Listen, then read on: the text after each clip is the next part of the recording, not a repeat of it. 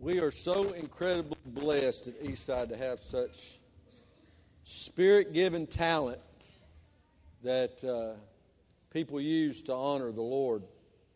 I want you to turn with me to the Gospel of Luke this morning, Luke chapter 14, and I want to share some scripture there.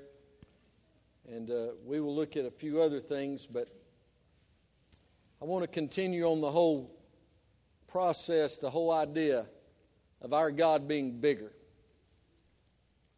I was raised with a statement many of you heard along the way, because I was a very desiring young man who wanted anything and everything. And I can remember one of the things I wanted more than anything in the world was a motorcycle. Man, I wanted a motorcycle. And I'm not talking about a street bike. I wanted sure enough, blowed out, motocross, whatever. My buddies had them. And, I wanted them. And I'd keep on. And, that was the last big shot that you would use against your parent, after you tried the whole sweet thing and tried to bribe them that way. Then you'd come from the negative and say, but all my friends have them. And I don't know about you, but I heard this statement more than once. You are old enough that you once won't hurt you. Y'all ever heard that? You're old enough you once won't. And my daddy didn't care. He'd just walk off. It did not intimidate him. If it did, if it bothered him, you never saw it. He'd just walk off, and that was the answer. The truth is, your wants will hurt you. The older we get, the more we understand that. In reality, it's just not true. Our wants distract us. They disable us. They rob us of the blessings from the Lord and literally kill us. I just got through reading the Pentateuch, and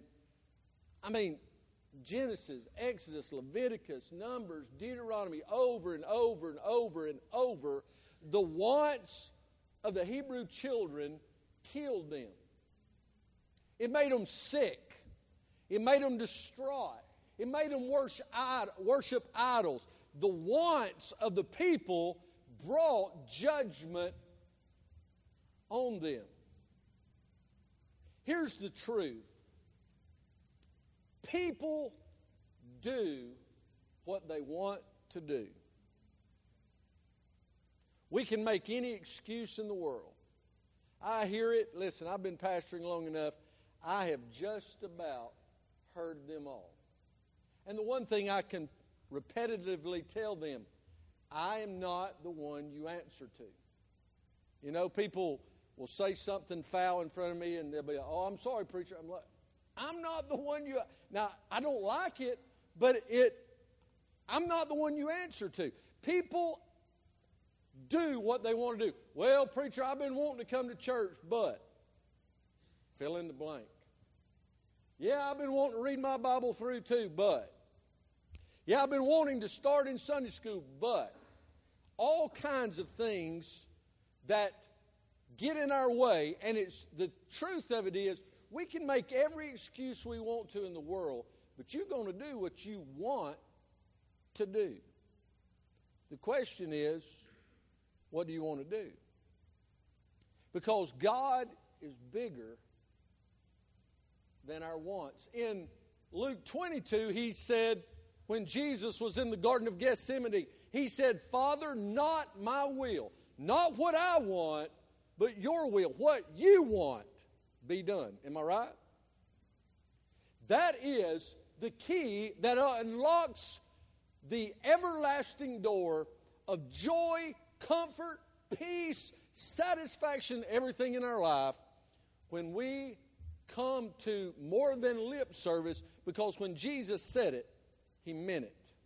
We can come in here and we can sing Worthy is the Lamb, we can sing Victory in Jesus, we can sing all this stuff, but if it's not our wants being swallowed up in His will be done, then it's lip service, and make no mistake about it, God looks on the heart. What do you want? What do you want out of life? One of my favorite things to do is ask, when I meet young people, 11th grade, 12th grade, freshman, sophomore in college, I always ask, so what are you wanting to do? What do you want to do?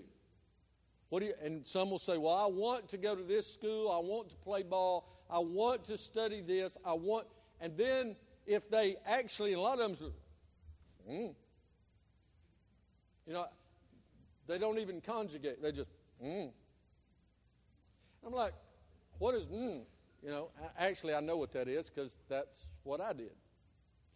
Because God had a calling on my life at 17. 17 years of age, God was calling me to a life of ministry. And I went as far and as fast as I could in the ways of the prodigal. There's no mistaking when he said he went into a far country. I ran just as hard and as fast and ignorantly as anyone has ever run.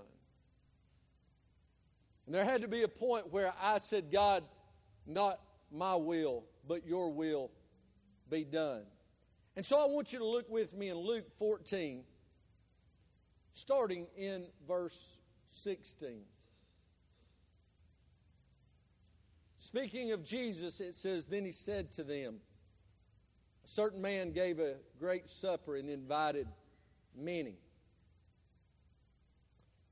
He sent his servant at supper time to say to those who were invited, come, for all things are now ready. Do you understand today, before we go any further, that God sincerely desires that you sit at his table and eat of his spiritual nourishment that the world cannot rival? He is inviting you to come, believers, every day into an intimate, homegrown, home-cooked spiritual meal that the world can never touch. I've ate at some pretty good places around this world. One of my favorites still to this day is anything home-cooked in Jamaica. Unbelievable. I mean, I told Becky when we were down, I said, if I ever was kicked out of America, I'm going to Jamaica. I can live here. Only downside, there's no hunting because there's nothing to hunt. But I can eat because it's wonderful. But it's still not Mama's table. I love Cajun food. And our favorite restaurant in the world is in Douglasville called Gumbo. It's unbelievable how good it is. And when we went for my mother's surgery the other day, we got to sneak off and go eat supper there. And it was so wonderful. But it's not sitting at my mother's table. There's a lot of things in this world that taste good, but it's not what it's like when we sit at the Lord's table. He said he bid many to come, for all things are now ready. But listen to verse 18. But they all with one accord began to make excuse. The first said, I have bought a piece of ground and I must go and see it. I ask you to have me excused. They all made excuses. Now, in rationalizing their situation, they were trying to justify their own wants. And what we do is we come to God and say, and we play the spiritual card. We say, oh, God, I would go and sing, but I just don't think I can do it that well. I would go into Sunday school, but I just don't understand some of that stuff. Or I would teach, but Lord, I just don't feel like I can grasp it. And I would help with the youth, and I'd help with the men, and I'd help with the women, but I don't want to lead. It kills me sometimes how many people have great ideas, but they won't do anything with them. Somebody has to be willing to step out of their comfort zone and say, God, here am I, send me. We think we can buy God. Oh, I believe in missions, so we give. Yes, that's great. $20,000 to Lottie Moon is great. But listen, God called you not to just give. God can do whatever He wants with that money. He wants your faithfulness. To be a missionary in Claxton, to be a missionary on your job and in your school, to be a missionary that goes to Haiti, that goes to Europe, that goes all over the globe. Church, we cannot continue rationalizing our situation because of our carnal wants.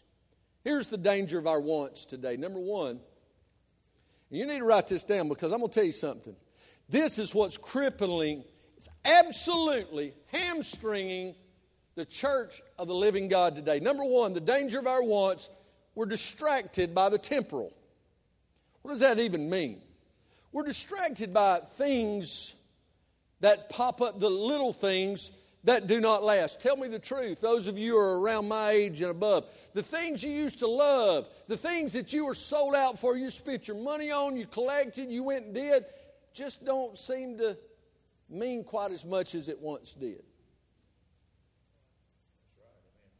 It just, we move from things to things. I was talking with Steve this morning, and everybody knows Steve loves to fish. There's nothing wrong with that. And we were talking about going pretty soon. And I said, hey, in about a month, let's try to get together. Let's go fishing. I love to go with him because I guess I just love to watch people catch fish.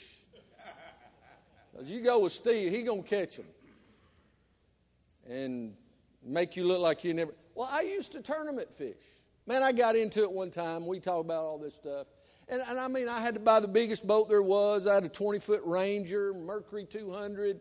I mean, it was jam up. They called it my honky-tonky speedboat. It was, if I was going to get one, I had to have the biggest thing that I could get there the fastest. Truth is, I think I just like going from hole to hole better than I did the fishing. But I mean, I bought everything. I read every fishing guide. I had every map for every lake in Georgia, every lake in Alabama. I tournament fished. I did night tournaments. I pre-fished. I did all that stuff. God called me to the pastorate in October as a senior pastor in October of 93, and I sold the boat in December. I don't miss it. I still love to fish. I just don't crave it like that. And it's not that it's bad, it's just my desires change. Our desires change. They're temporal things as we go through life. One thing it is, look at verse 18. The first one said, I have bought a piece of ground and I must go. Whose opinion was that? Was it God's opinion that he must go? No, it's his idea. Some things that we put at the top of our list is based on the tyranny of the urgent. The tyranny of the urgent. We call it putting out fires. You ever had one of those days where it's not something huge, but it's little things, and little things keep popping up, and we try to put out the little things, but we don't deal with the blazing inferno. Because the little things we can get here, we can get there, and it's the tyranny of the urgent. Little things that pop up that keep us from a real deep relationship with the Lord. Oh, well, I'll start reading my Bible today. Oh, and then you got this, and you got that, and this one's sick, and the washing machine's leaking, and car's low on oil, and blah, blah, blah, blah, blah. Tyranny of the urgent will rob you. And here it is. We know that Jesus was tempted 3 times, specifically in Matthew 4. And it deals with the categories of all sin falls into 3 major categories. Lust of the eyes, lust of the flesh, and the pride of life. Well, when we're distracted by the temporal, it's the lust of the eyes. It's what we see that looks like our obstacle. Oh, well, I see this, I'll deal with this. Or we're riding down the road. Why do you think they put and spend so much money on advertising? Why do you think they will spend a gazillion dollars on a 30-second ad during the Super Bowl.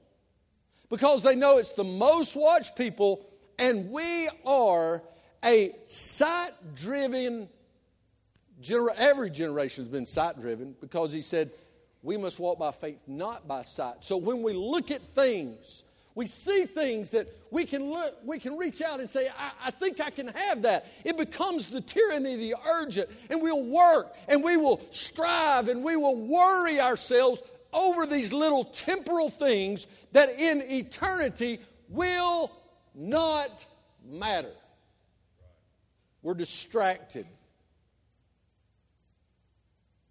We're distracted by them. One of the things that I wanted that kept me from being sold out to the Lord as that teenager was cars, trucks, hot rods, anything to do with that. Now, there's nothing wrong with that. Unless it takes precedence over Him. I know some very godly people that race. I know some very godly people that do things, but they have their priorities in order. They see it as what it is, temporal, and it takes a back seat to the Lord. Well, at that time, it didn't for me. It was all or nothing. To the point I said, I'll tell you what, God, we can meet in the middle. I started making deals. I said, I'll tell you what, God, I'll be a chaplain on the race car. They need chaplains. They need to hear about Jesus. I did my research on that, and that was for Google. I think it was for computers. God said, I don't make deals. And so, even after I'd surrendered at 19, 2 years later, 2 years of misery, might I add, if you're running from God, do yourself and everybody around you, because you may not realize it, but most people around you already know God is dealing with your heart, because it's just very obvious. When I finally surrendered to ministry, everybody's like, well, it's about time. I'm like, what do you mean it's about time? We all knew God was trying to get your attention. Nobody goes through that much heartache as a born-again believer without God trying to get their attention. The Hebrew children spent 40 years God getting their attention. God took that away from me. For decades, God has taken that because He would not allow the lust of the eyes, what we see. You see, what we see is not of faith. He said, blessed is he that has not seen, yet believe. For faith is the substance of things hoped for, the evidence of that which is not seen. And without faith, it's impossible to please God. Listen to me, church. When we become distracted by the temporal, the danger of our wants will overcome the victory that is Christ.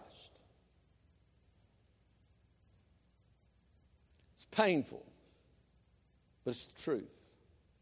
What is the temporary setting in your life that's costing you victory? Is it a relationship? Is it, a job? Is it trying to get ahead? Whatever it is, stop it. Today, set your heart right now, even before the end of the message. I'm going to give it to God. Give it to God right now. You don't have to wait till an invitation. God is giving you the invitation. Surrender it to God right now. Verse 19.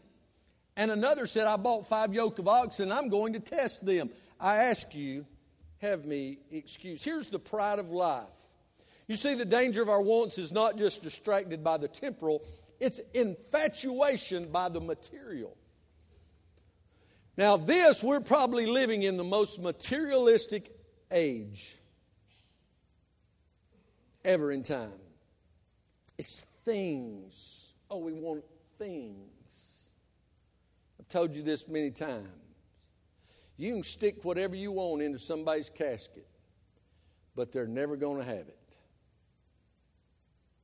When you leave this world, you'll leave it like you came into it.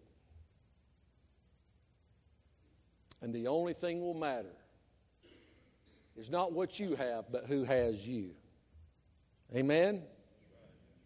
I mean, is this triggering anything in our hearts? We're infatuated by the material. why in the world would anybody else, why would we follow such ungodliness in music and movies and everything else? And and then they have award shows, and we will literally sit and watch them pat each other on the back, tell us how dumb we are and how we ought to be like them. I'm going to tell you something. There's a reason why they called the greatest generation that. It's because they knew what a hard day's work was for a fair day's wage. They knew what it was like to grow up when there was absolutely nothing. Some of you young people think you don't have something because you're not wearing $150 pair of Jordans because your mom and daddy's smart enough not to buy them. Or you don't have the most current $800 cell phone. Or because you have a limit on your data.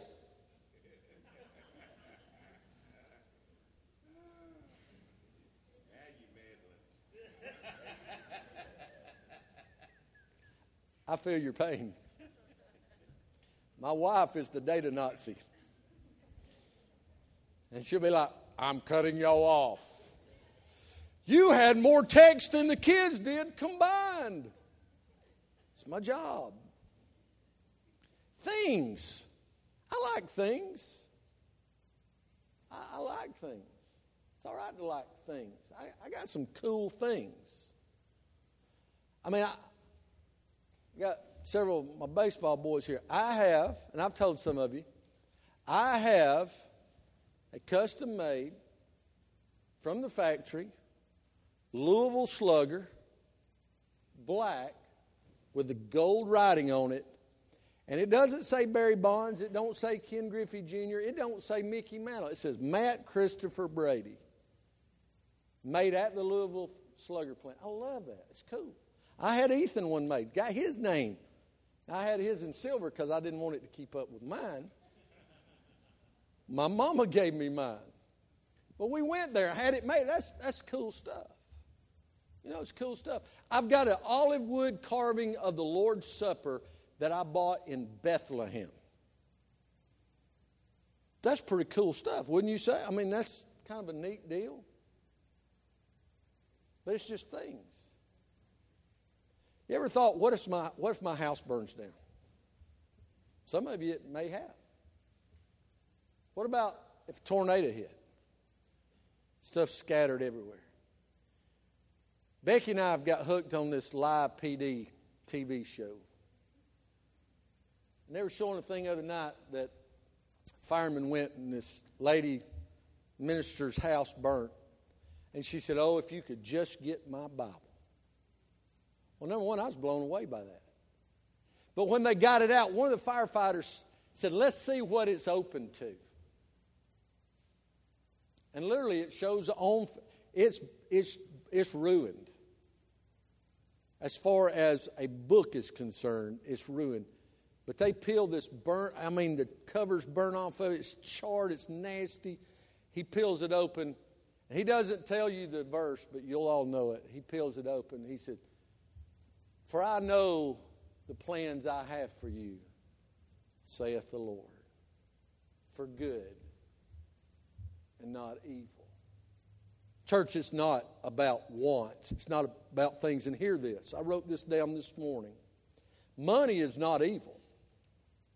It's the want that corrupts. It's when you work so much that you neglect your home. It's when you steal from God and you do not tithe. It's when you're trying to get ahead. What does that even mean? Is there, that's like the age of accountability. It's there's no such thing. What is, I don't want to be rich. I just want to get ahead. Where is that stat? Is the IRS, is that somewhere in that code of IRS stuff? No, I don't think so. You'll never reach that point.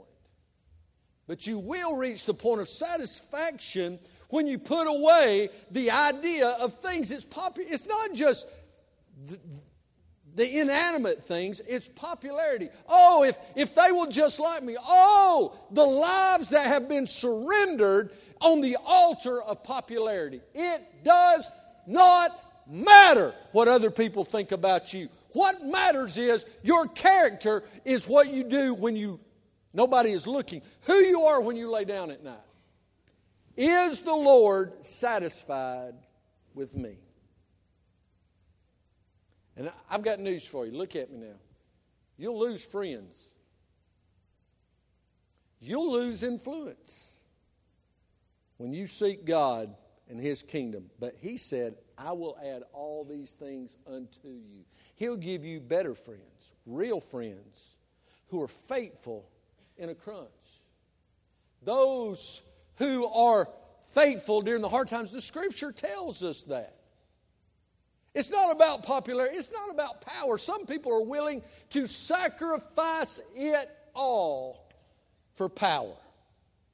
Political power, financial power, community power. We'll do whatever it takes. It is being infatuated by the material. It's pride of life. Oh, look at me, look at me. And then, verse 20.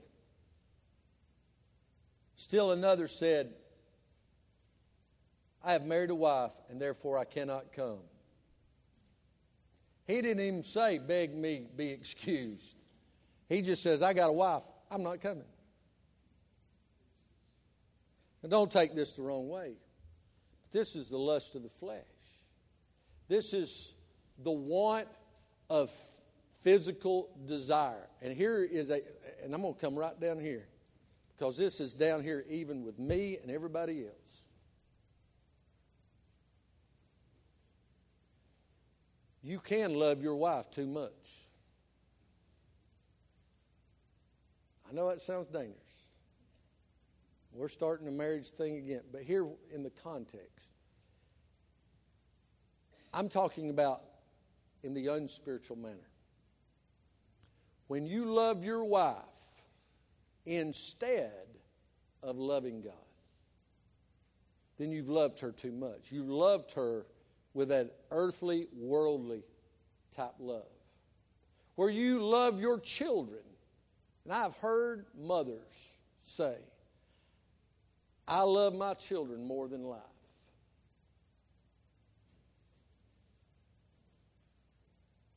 The Bible's very clear. You can read it for yourself. Ephesians says how a man ought to love his wife, how a wife should love her husband, how they should love their kids, how the kids should love their parents, how they should honor, how a master is to treat their servants, and how servants to treat their master. Very clear lines of communication and order. But hear me now. When you put your children before the Lord, they're an idol. When you put your husband, your wife before the Lord, they're an idol.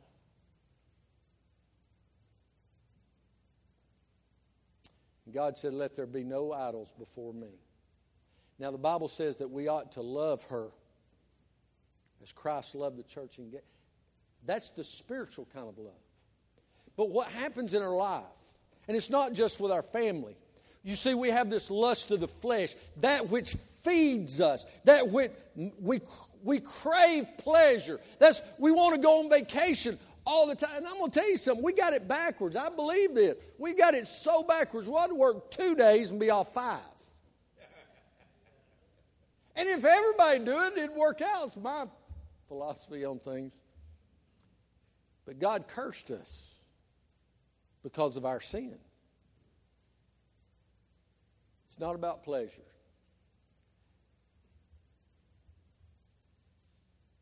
Have you ever seen that person that you went to high school with and you played with, you partied with? Paul said, when I was a kid, I acted like a kid and I did childish things, but when I became a man, I put away childish things. Have you ever seen that person you grew up with that they still refuse to grow up? You look at them, you're like, dude, man, you're 45 years old. Now, you don't have to act like you're dead, but act your age. Grow up. We're not 17 anymore. We can't do the things we used to do anymore. But we ought not want to do some of those things. Amen? I'm going to tell you something. I have reaped out of gardens I wished I would not have sown. You know what I'm talking about. Grow up. Seek that which is above, that which matters. Stop craving the pleasure of the things of this world that will not in eternity matter. Matter of fact, they are polluting your spirit from what God wants in your life. What is your idol? What is the thing you crave? The pleasure of life. What is the secret sin that maybe it's just on vacation when nobody else is looking that you do, but understand God is. You can't leave God in Claxton when you go to the mountains or to the beach. God, if you're a believer, is going with you. What is it that you're willing to die and go to hell because you're not willing to give up?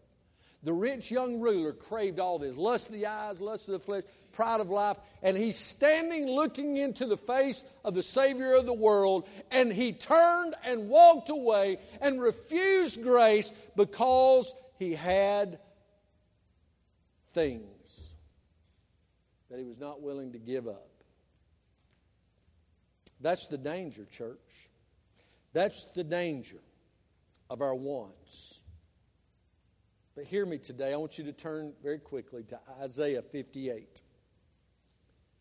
Isaiah 58. And this is where the whole sermon was birthed in my heart out of. And I want you to really, really look at this with me for just a minute. This has been near and dear to my heart for over a decade now. I spent 2 years researching this one context.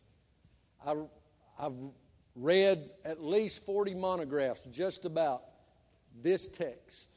I wrote a book about this text. God showed it to me in a fresh light, even on this week. As we've looked at the dangers of the wants, I want you to see with me very briefly the blessings of a spiritual desire. He tells Isaiah to tell the people, cry aloud, spare not, lift up your voice like a trumpet. Isaiah 58. Tell my people their transgression and the house of Jacob their sins. Yet they seek me daily and they delight to know my ways. It all sounds good. As a nation that did righteousness and did not forsake the ordinance of their God. If you want to put it in context, they were church-going, Bible-reading, tithe-giving church members. They ask of me the ordinances of justice. They take delight in approaching God. Why have we fasted, they say, and you have not seen, God? Why have we afflicted our soul and you take no notice? In fact, in the day of your fast, you find pleasure, God says, and exploit all your laborers. Indeed, you fast for strife and debate, and to strike with the fist of wickedness. You will not fast as you do this day, to make your voice heard on high. He literally says, you're fasting for your own fleshly desire. It's all about you. It's what you think you can get by what you give up. It's not about me. It's all about being fulfilled in your flesh and what you see and what you touch and your sensuality. He said, you've missed the point. He said in verse 5, is it a fast that I have chosen? A day for a man to afflict his soul? Now, it's very unique. The word fast is a singular word that in the Hebrew literally means afflict one's soul. In Leviticus, the first place that we see God ordering a fast, He is ordering it for the people for a full day in preparation for the Day of Atonement. He does not use the word fast in Leviticus 16 or 17. He says it is a day that one will afflict their soul. It literally means do not eat, but also nothing else that would pleasure our physical senses. It was about setting aside the temporal for the eternal, putting away the world that we must see Christ. And so he says, is this not the fast that I have chosen, verse 6? To loose the bonds of wickedness, to undo the heavy burdens, to let the oppressed go free, and that you break every yoke. Is it not to share your bread with the hungry, as you bring to your house the poor who are cast out? When you see the naked, that you cover him, and not hide yourself from your own flesh? Then your light shall break forth like the morning. Your healing shall spring forth speedily. And your righteousness shall go before you. The glory of the Lord shall be your rear guard. Then you shall call, and the Lord will answer. You shall cry, and he will say, here am I. I want to give you 3 very quick things that are blessings of spiritual desire. Number 1, self-denial allows for a hunger for God. Do you literally hunger for God? He tells us in Matthew 5:6 that blessed are those that hunger and thirst after righteousness, for they will be filled.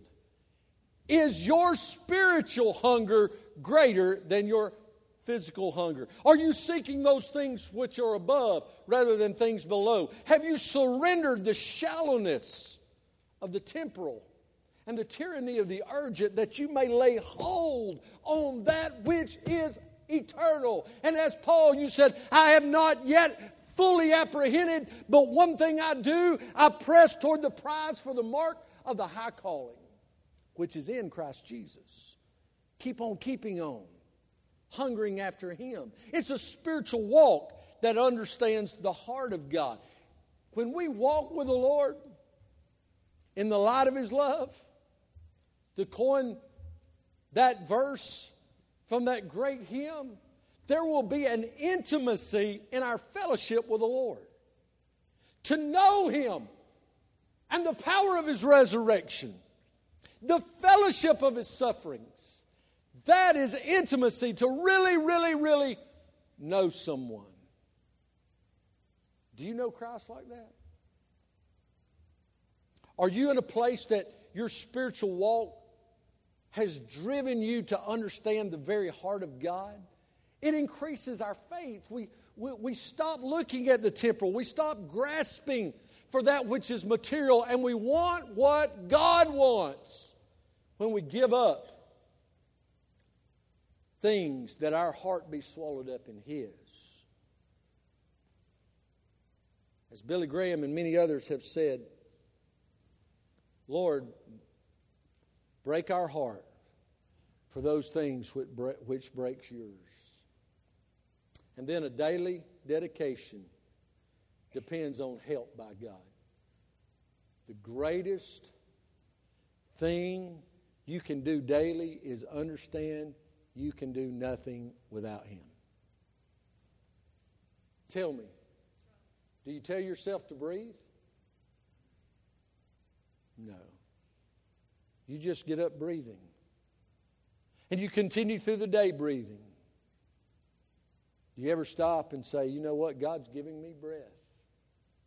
Yes, we may stop and pause and bow our head over a plate of food, but do we ever stop and say, God, thank you for everything, and then start naming some of it? Because you'll never get to it all. If you start thanking him, it will be from now throughout all eternity.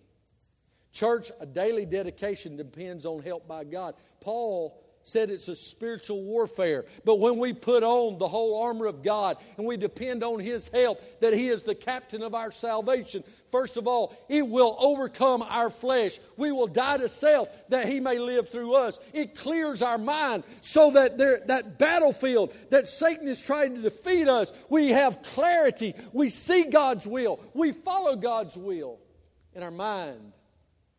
It centers our will in his. It's so much easier to give those things up when we know God's on our side and He's fighting the battle for us.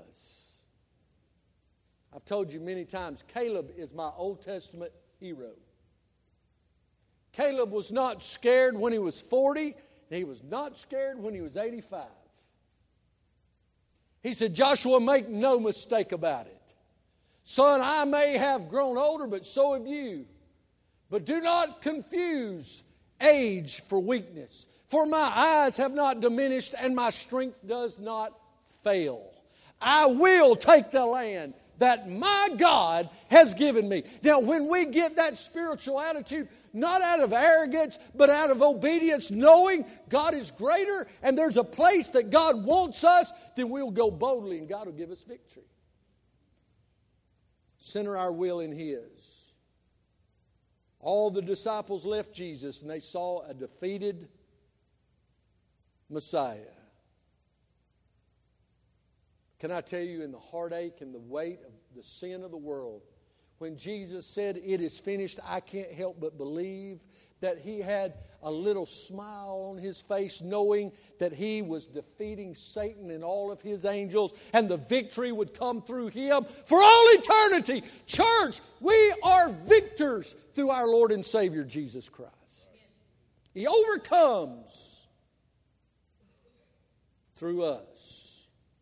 And it strengthens our spirit. Are you just broken down? That old invitation says, are you weary? Are you heavy laden? Give it to Jesus alone. I want to ask you as they come to the instruments. Is your wants killing you? Or your wants hurting you? Now, hear me. This is very vital time. I beg you.